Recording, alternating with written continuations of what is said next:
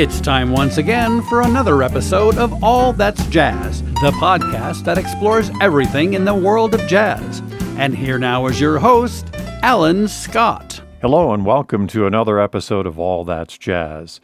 Today we have the distinct pleasure and honor to speak with a young man who is a trumpeter, a composer, and a band leader.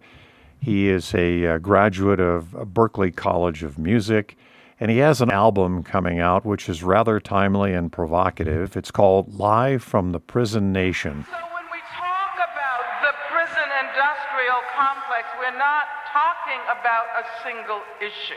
We're talking about a whole network of issues that has critical ramifications for us today. Reform. I don't believe in the reform of the prison as an institution. I believe it needs to be abolished. Our guest today is Alonzo Demetrius. Alonzo, thanks for joining us today on All That's Jazz. Thank you for having me. It's wonderful to be here, like I said. Let me ask you about you. You started taking on music at the tender age of 8 years old. You started doing some singing and piano work, but then you picked up your trumpet, which is your instrument now, and that was at age 10. Where did all of this come into play? What were your influences or inspirations for music? Well, it's a couple of things. So my great uncle, my grandfather, who actually recently just passed, his brother was a member of the Whispers. He was one of the singers. He was in that singing group. And that coupled with my grandfather, he used to play guitar at church all the time. So I was always around music. My mother's a singer. My whole family kind of grew up going to church. And music it's just always sort of been there.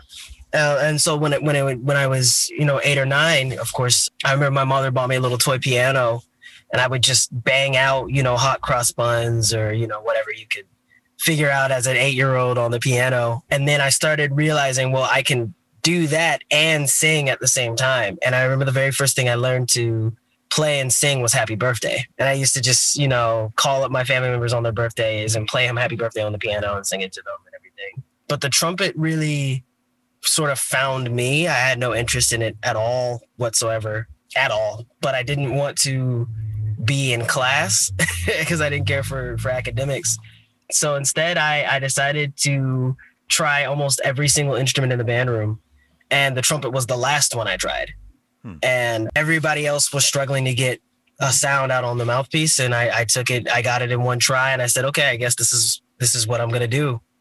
And over time, it just sort of serendipitously happened to be what, became my life's passion. But in no way had that been the plan, or I always thought I would, go on maybe to be a singer or something like that, like my uncle. So I'm impressed by that right off the bat, you were able to make the sound on the trumpet. So it was obviously kismet. It was meant to be. So many people have stories like this, especially in the terminology that you just used, where the trumpet chose you. So where did the jazz influence come from? Was there always jazz on in the household? Did you have anybody involved in jazz music itself that may have been an inspiration for you? Honestly, not particularly. I definitely grew up around more gospel, R&B, hip hop, things like that. Jazz came into play, I want to say, probably in the 6th grade or 7th grade, 6th grade, when I was probably about 10 or 11, not too long after I started. I realized that I could miss more class if I joined the jazz band too. So I said, all right, whatever, I'll do jazz band. And it took over my life. Pretty much, I mean, from the first rehearsal, I actually started a jazz ensemble called Lunch Detention. We rehearsed every lunch period in middle school. And it was just awesome. And I don't know, I can't exactly explain what exactly it was that drew me to it. Maybe it was the freedom of it. I'm mostly self-taught. So not having a teacher to tell me what was right or wrong kind of led me to find my own things. And jazz was the only style that I could find that let me just do that. That everything was, it's either, the right or wrong didn't matter. It was more about, just the expression itself. And it was more about trying, even taking solos, moving from trying to play written solos to trying to improvise myself. It just felt so much more open and free than the classical stuff that I had been looking at before. And I guess that's really what pulled me in. But I don't really remember growing up with the music at all. It was probably about middle school that I got into. Well, what's great about it is that jazz is really all about improvisation, as you well know. And it's coming from the heart and the soul. And it's something that moves you to create the music that you hear in your mind and put it either on paper or play it through the instrument itself. Right. So when did you start any musical formal training? Probably not until my junior year of high school. The last couple of months there, I was at a program called the Philadelphia Clef Club of Jazz. They have an after-school program on the weekends. And I started studying with a trumpet professor there, a trumpet player named Will Wright. And that was the first time, that was the first moment that I ever had anybody actually sit me down and say, hey, do these exercises, buy these books. These are people you should be listening to. This is things that you should be checking out, both from a classical perspective and from a jazz perspective. I was doing transcriptions and patterns and learning about theory. But at the same time, I was also doing, like etudes and all the kind of like technical studies. And that was interesting for me because, like I said, being self-taught, I was so used to just kind of figuring things out. Having someone tell you, point you in the right direction it changed a lot for me. It helped me grow much quicker. Pointing you in the right direction led you to Berklee. What path was opened before you, or what doors were opened to get you to Berklee? So this was the summer before my senior year, that same year, I attended the Berklee College of Music 5-week program as a part of Terry Lynn Carrington's jazz workshop group.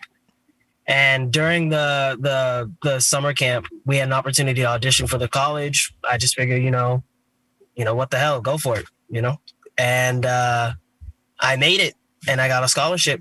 And it actually had been my top choice since my freshman year of high school. And so at that point, I kind of walked into my senior year knowing exactly where I was going to go and knowing exactly what I wanted to do. So that was pretty much the biggest stepping stone, was getting into that workshop.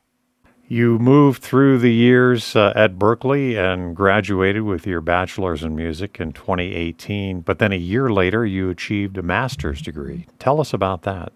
At Berklee, there's the Global Jazz Institute, which I want to say that I was the fourth class for them to introduce the actual master's program. And that master's program, this album actually is a result of that master's program because it's centered around activism as a musician, as a jazz musician, particularly being globally aware of issues going on and what difference can you make? How can you make a difference as a musician? That was what the entire purpose of that master's program was. It was another scholarship, and it was 1 year, and I was still living in Boston. I figured I was going to live in Boston for a year anyway. So I decided, you know what? Forget it. I'll audition for that again. I made it. I made it again, and I just felt so lucky to have done it. And like I said, this album was essentially my master's thesis. Talk about some rather interesting classes on social and political significance, being active or activism itself in music. You mean specifically the classes? Yes. One specific class where every Friday we did some sort of outreach program. And that was the biggest thing for me. I'm drawing a complete blank on the name of the class right now, but it was taught by Danilo Perez, who is Wayne Shorter's piano player and the artistic director of the Global Jazz Institute. His wife, Patricia, who does research on music therapy, she taught this class. And basically we went over different ways to use music as a healing tool for people who are in either nursing homes. So we visited nursing homes, we visited a prison. Where else did we go? We went to a mental institution, a wide variety of places that were strange to me to perform in. The prison performance definitely inspired some things in the record as well.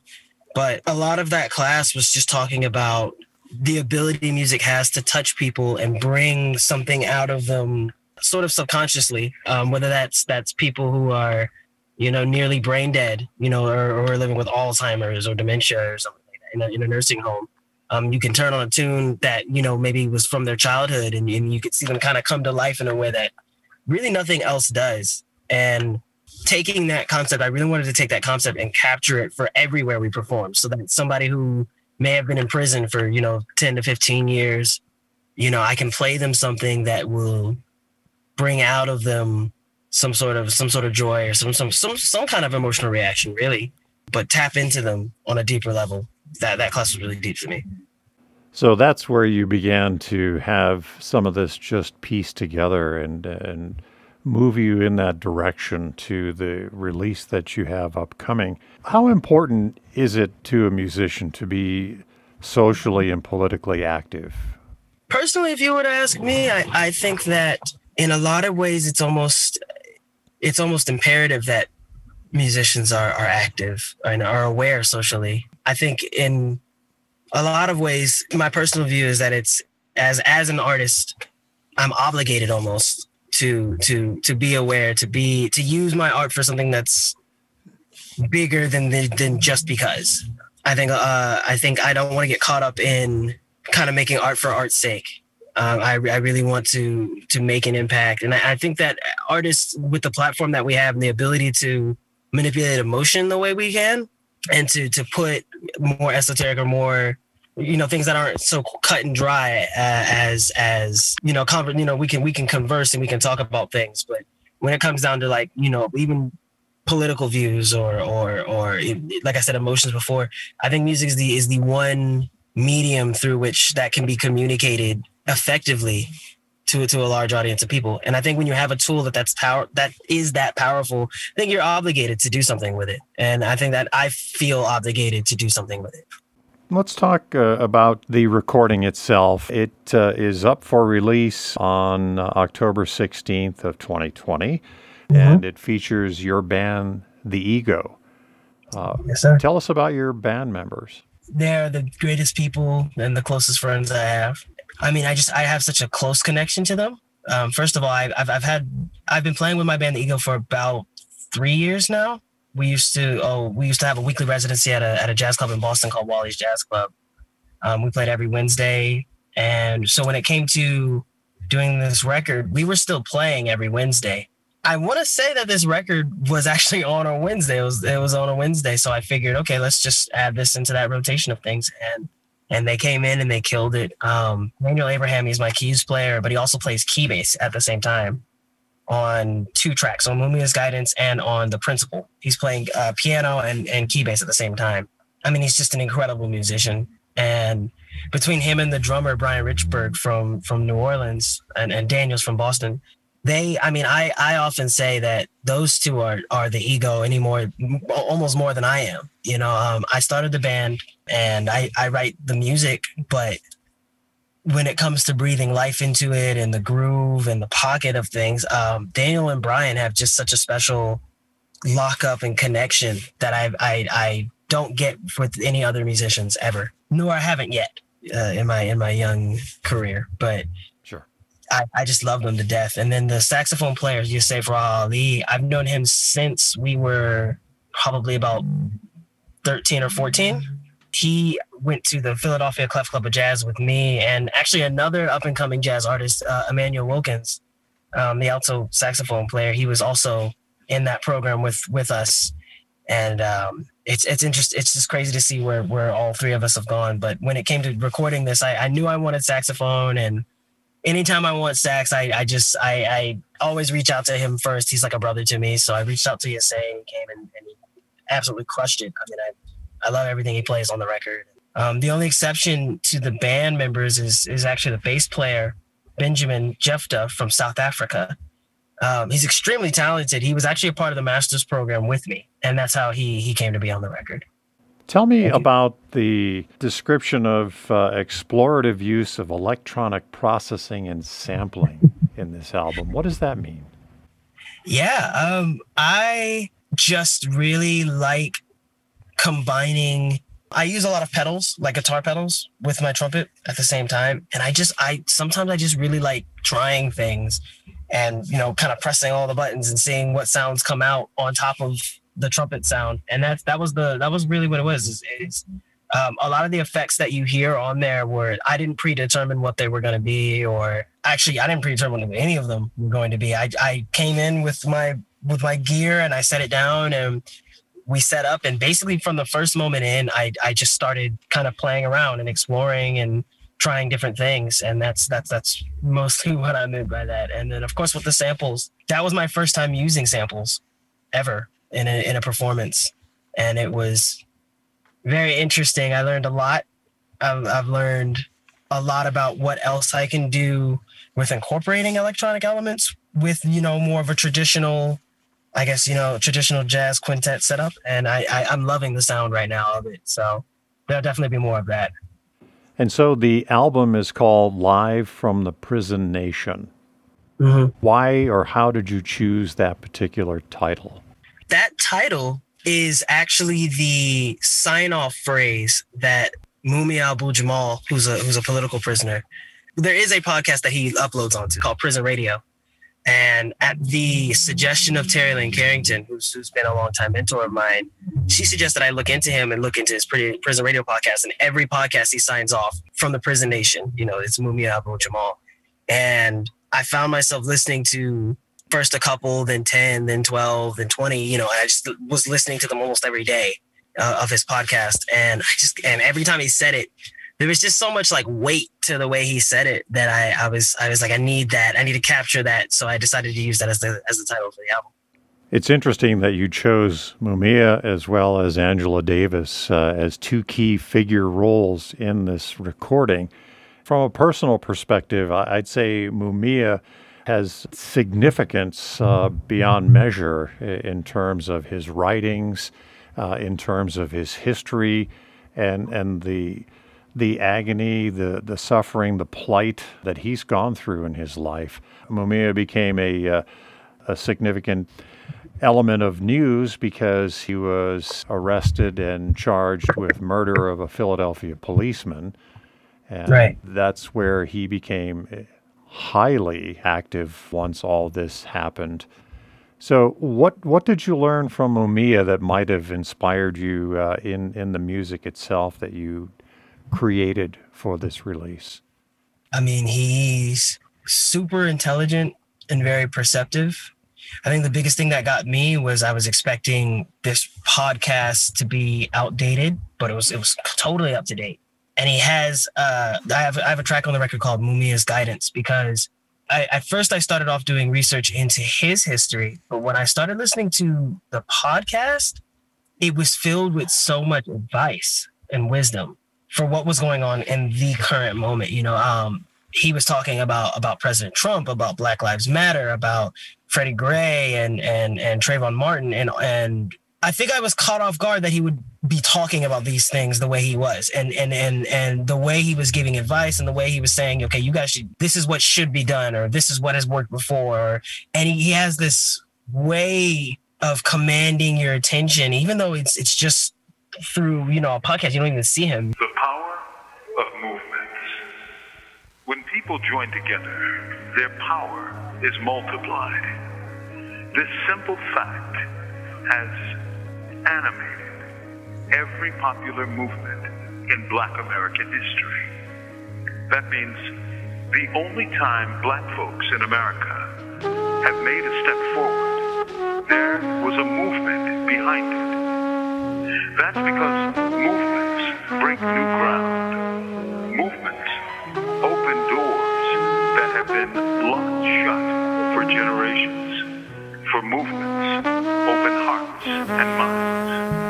Movements transform people from individuals into parts of a collective.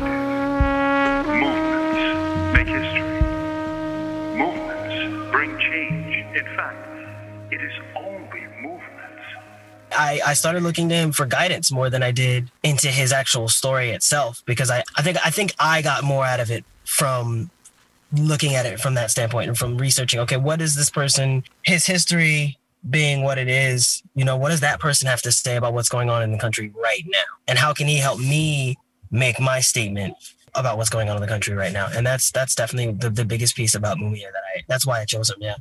Well, on that particular track that you are speaking of, which is, again, Mumia's Guidance, I don't think it could be more timely, where he is saying the power of movement.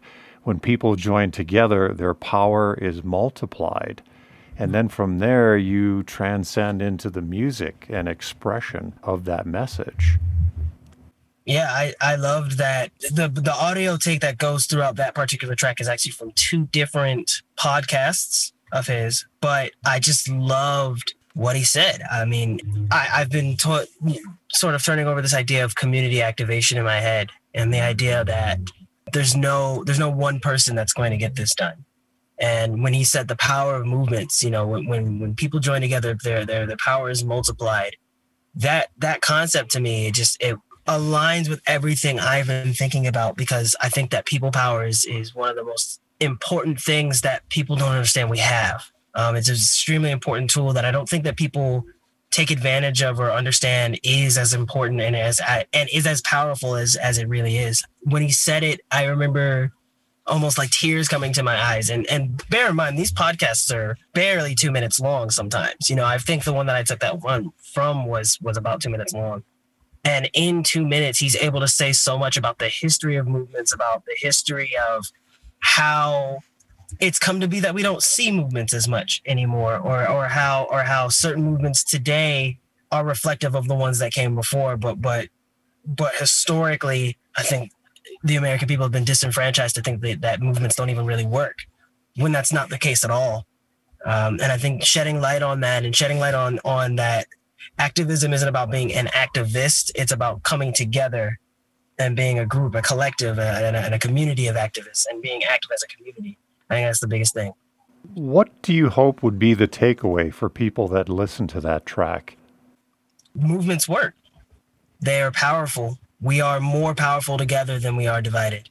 That's the biggest thing I want people to walk away with, is understanding that this does work. We can come together. We can pull together our collective resources and find solutions to these problems. And it doesn't necessarily need to mean that we're waiting on any one person. It's not, the presidential candidate isn't going to come in and whoever the president is going to come in in one fell swoop fix everything. This is really up to us, and that's what I want people to walk away knowing. I want them to feel like, okay, yeah, if we're going to make a change, then it must be a movement. That's very profound and well said. And you're right. It's not going to happen overnight. Voices are beginning to be heard. And I think that's the key right now. And especially with you carrying on that significance through this recording, to me, I think it's very, very important. I wish, Alonzo, every person in America could hear this recording and get the message, because it's time. This stuff needs to change. It needs to stop. We all need to move forward. It's not only Black lives mattering, but the social and justice system needs change. And I think it's courageous of you as a musician to take this on and to deliver this message through your music. Thank you. So tell me about Expectations, as well as Angela Davis. In this case, I really wanted to capture what she was talking about with prison reform versus abolition, and I wanted to capture sort of this feeling of expecting something to happen, but it never quite getting there. And that's why when I have the piano ringing, it's a fifth, which is technically it's a perfect interval in terms of harmony. There's no dissonance or anything like that, but there's something about that ringing fifth over and over that to me always kept feeling like something's coming. Maybe there's like a resolution coming, or there's something there that it hasn't resolved yet. And we're still waiting on it to get resolved. And I built everything around that feeling of something feeling like it's building. And every single time you think it's going to resolve, it kind of just goes back, and it builds again and it builds again.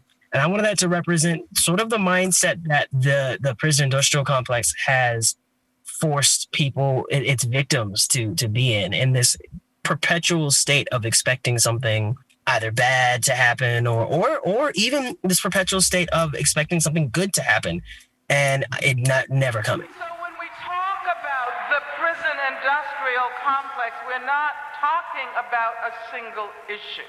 We're talking about a whole network of issues that has critical ramifications for us today. Most people tend to characterize the solution as prison reform. Have you heard that term?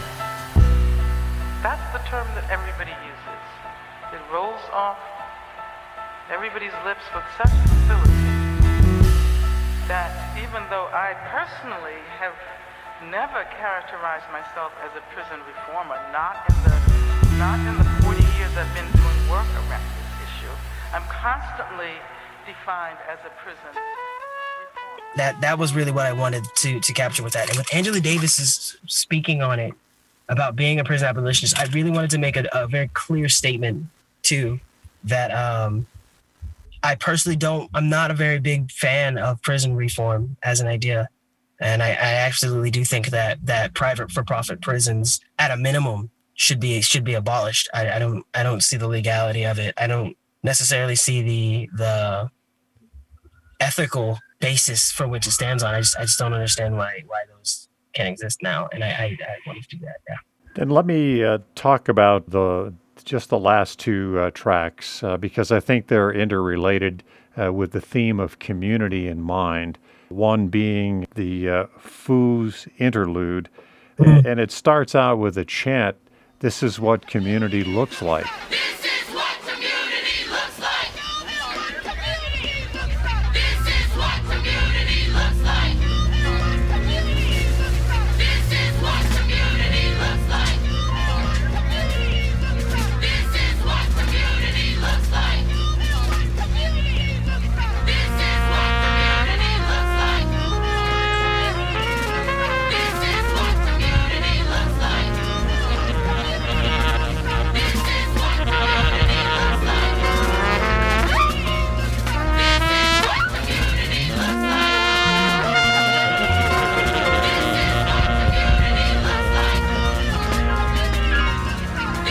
what community looks like. This is what community looks like. What a message, especially now. I don't think this could be any more timely than it is right now. And what a voice and an expression of that chant. This is what community looks like, over and over. And that's what it's about. Do you see it that way, or was there something else in there that you see? No, that's exactly how I see it.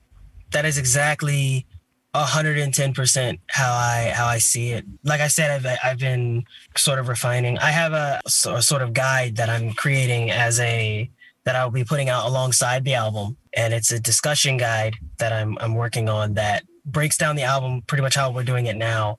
And this last piece dives into the idea of community activation. And I really wanted Foo to represent that because first off, that audio is taken from protests after Mike Brown was killed in Ferguson. Those are Ferguson protesters. And I took that audio because after having listened to so much of what Mumia had to say about movements, about people moving together, and then to stumble upon this audio, and I have tons of different footage of just these huge hordes and crowds of protesters, it became super clear to me, like, I have to touch on this fact that this is about a community resistance. You know, all protests, these are community protests. These are people who are living together, living next to each other, breathing the same air, fighting the same struggles, who are all coming together to voice their displeasure. And that's the most key part of all of this. That's the thing that's going to make a difference. And I absolutely decided that had to be the last piece of the record because I needed people to believe, knowing that I'm thinking about the community and I'm thinking about, you know, show me what community looks like. You know, this is what it looks like. This is us coming together and on one accord to fight against oppression. That to me is big. And so you're referring to the last track being Foo Shit. Yes. And in the album graphics, it's F.O.O. Is that an anagram, or what was the purpose of presenting it that way graphically? Yeah, actually, it is. It's an anagram. It's a play on words, sort of, from the FOP, which is the Fraternal Order of the Police, which I didn't know it existed until I started looking into Mumia's case, actually. And I started seeing what hands that they've had, is particularly in these police brutality cases, and cops kind of getting away with murder and all kinds of things. And when I started looking into it, I was thinking, you know, Fraternal Order of Police, but they're much more like oppressors. So I turned it into Fraternal Order of Oppressors, which is FOO. Also, FOO, when you're talking, you know, to like a younger generation, we say FOO because FOO is like foo shit. To me, you know, where I'm from, that means like BS. You know, it's just, you know, you're messing around. It's juvenile, almost. And I almost kind of wanted to reduce it down to this almost like funny statement, like, you know, this is just some foo shit. This is some BS. And that, to me, it almost serves two purposes. It's like I'm acknowledging them for who they are, for the oppression that they seem to promote. But then I'm also sort of looking at it from the lens of just how I would see it, how I would say it, you know, how I would describe what's going on. And I just think the title serves both purposes to me very perfectly.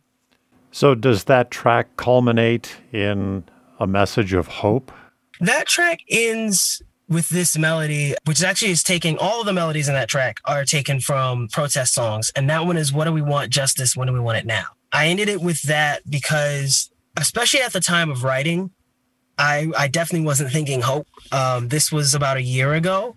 I remember thinking to myself, I don't want to end this album hopeful because I don't want to deceive people into thinking everything will just be okay. And I don't want to think for myself that everything is just going to be okay. Like, I'm just going to make this album and I'm going to make some commentary and that's it. It's sort of, I ended it there because we want justice and we want it now. It's something we're not getting. It's something that we're not seeing.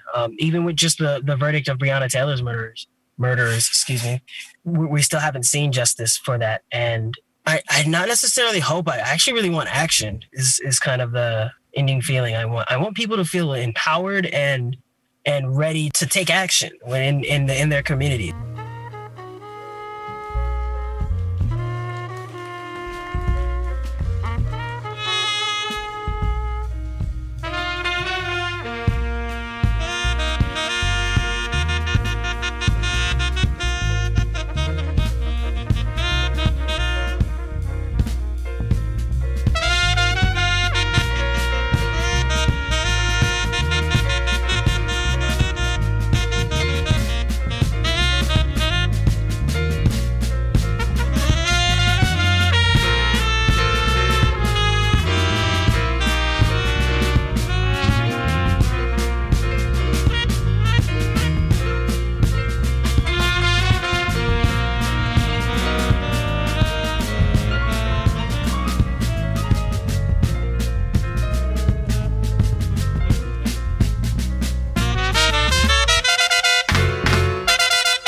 I want people to hear those last few notes and go, okay, cool.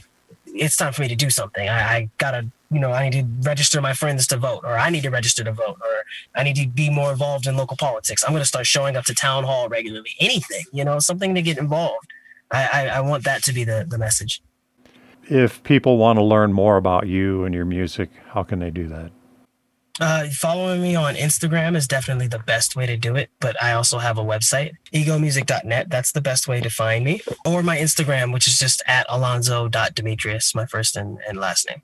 Well, I hope that for the future and certainly for the present, we hear more about you and from you, because what you're doing is quite commendable and very wonderful, not only as a musician, but as an individual and a human being. You are truly a standout, and all the best to you in your future and what's ahead. Thank you. Thank you so much, and thank you for having me on this podcast, and thank you for weathering the storm with me. Thanks for listening to this episode of All That's Jazz with trumpeter and composer Alonzo Demetrius. Our thanks to Ben Sidran for our theme song, Mr. P's Shuffle. Please join us for our next episode featuring a conversation with jazz drummer Richard Barata about his new release, Music in Film, The Real Deal. If you liked today's episode, please leave us a 5-star rating on the app you used to listen to us. We have new podcasts every Wednesday. You may subscribe for free. We are now heard on all top platforms, as well as Facebook and our website, allthat'sjazz.net.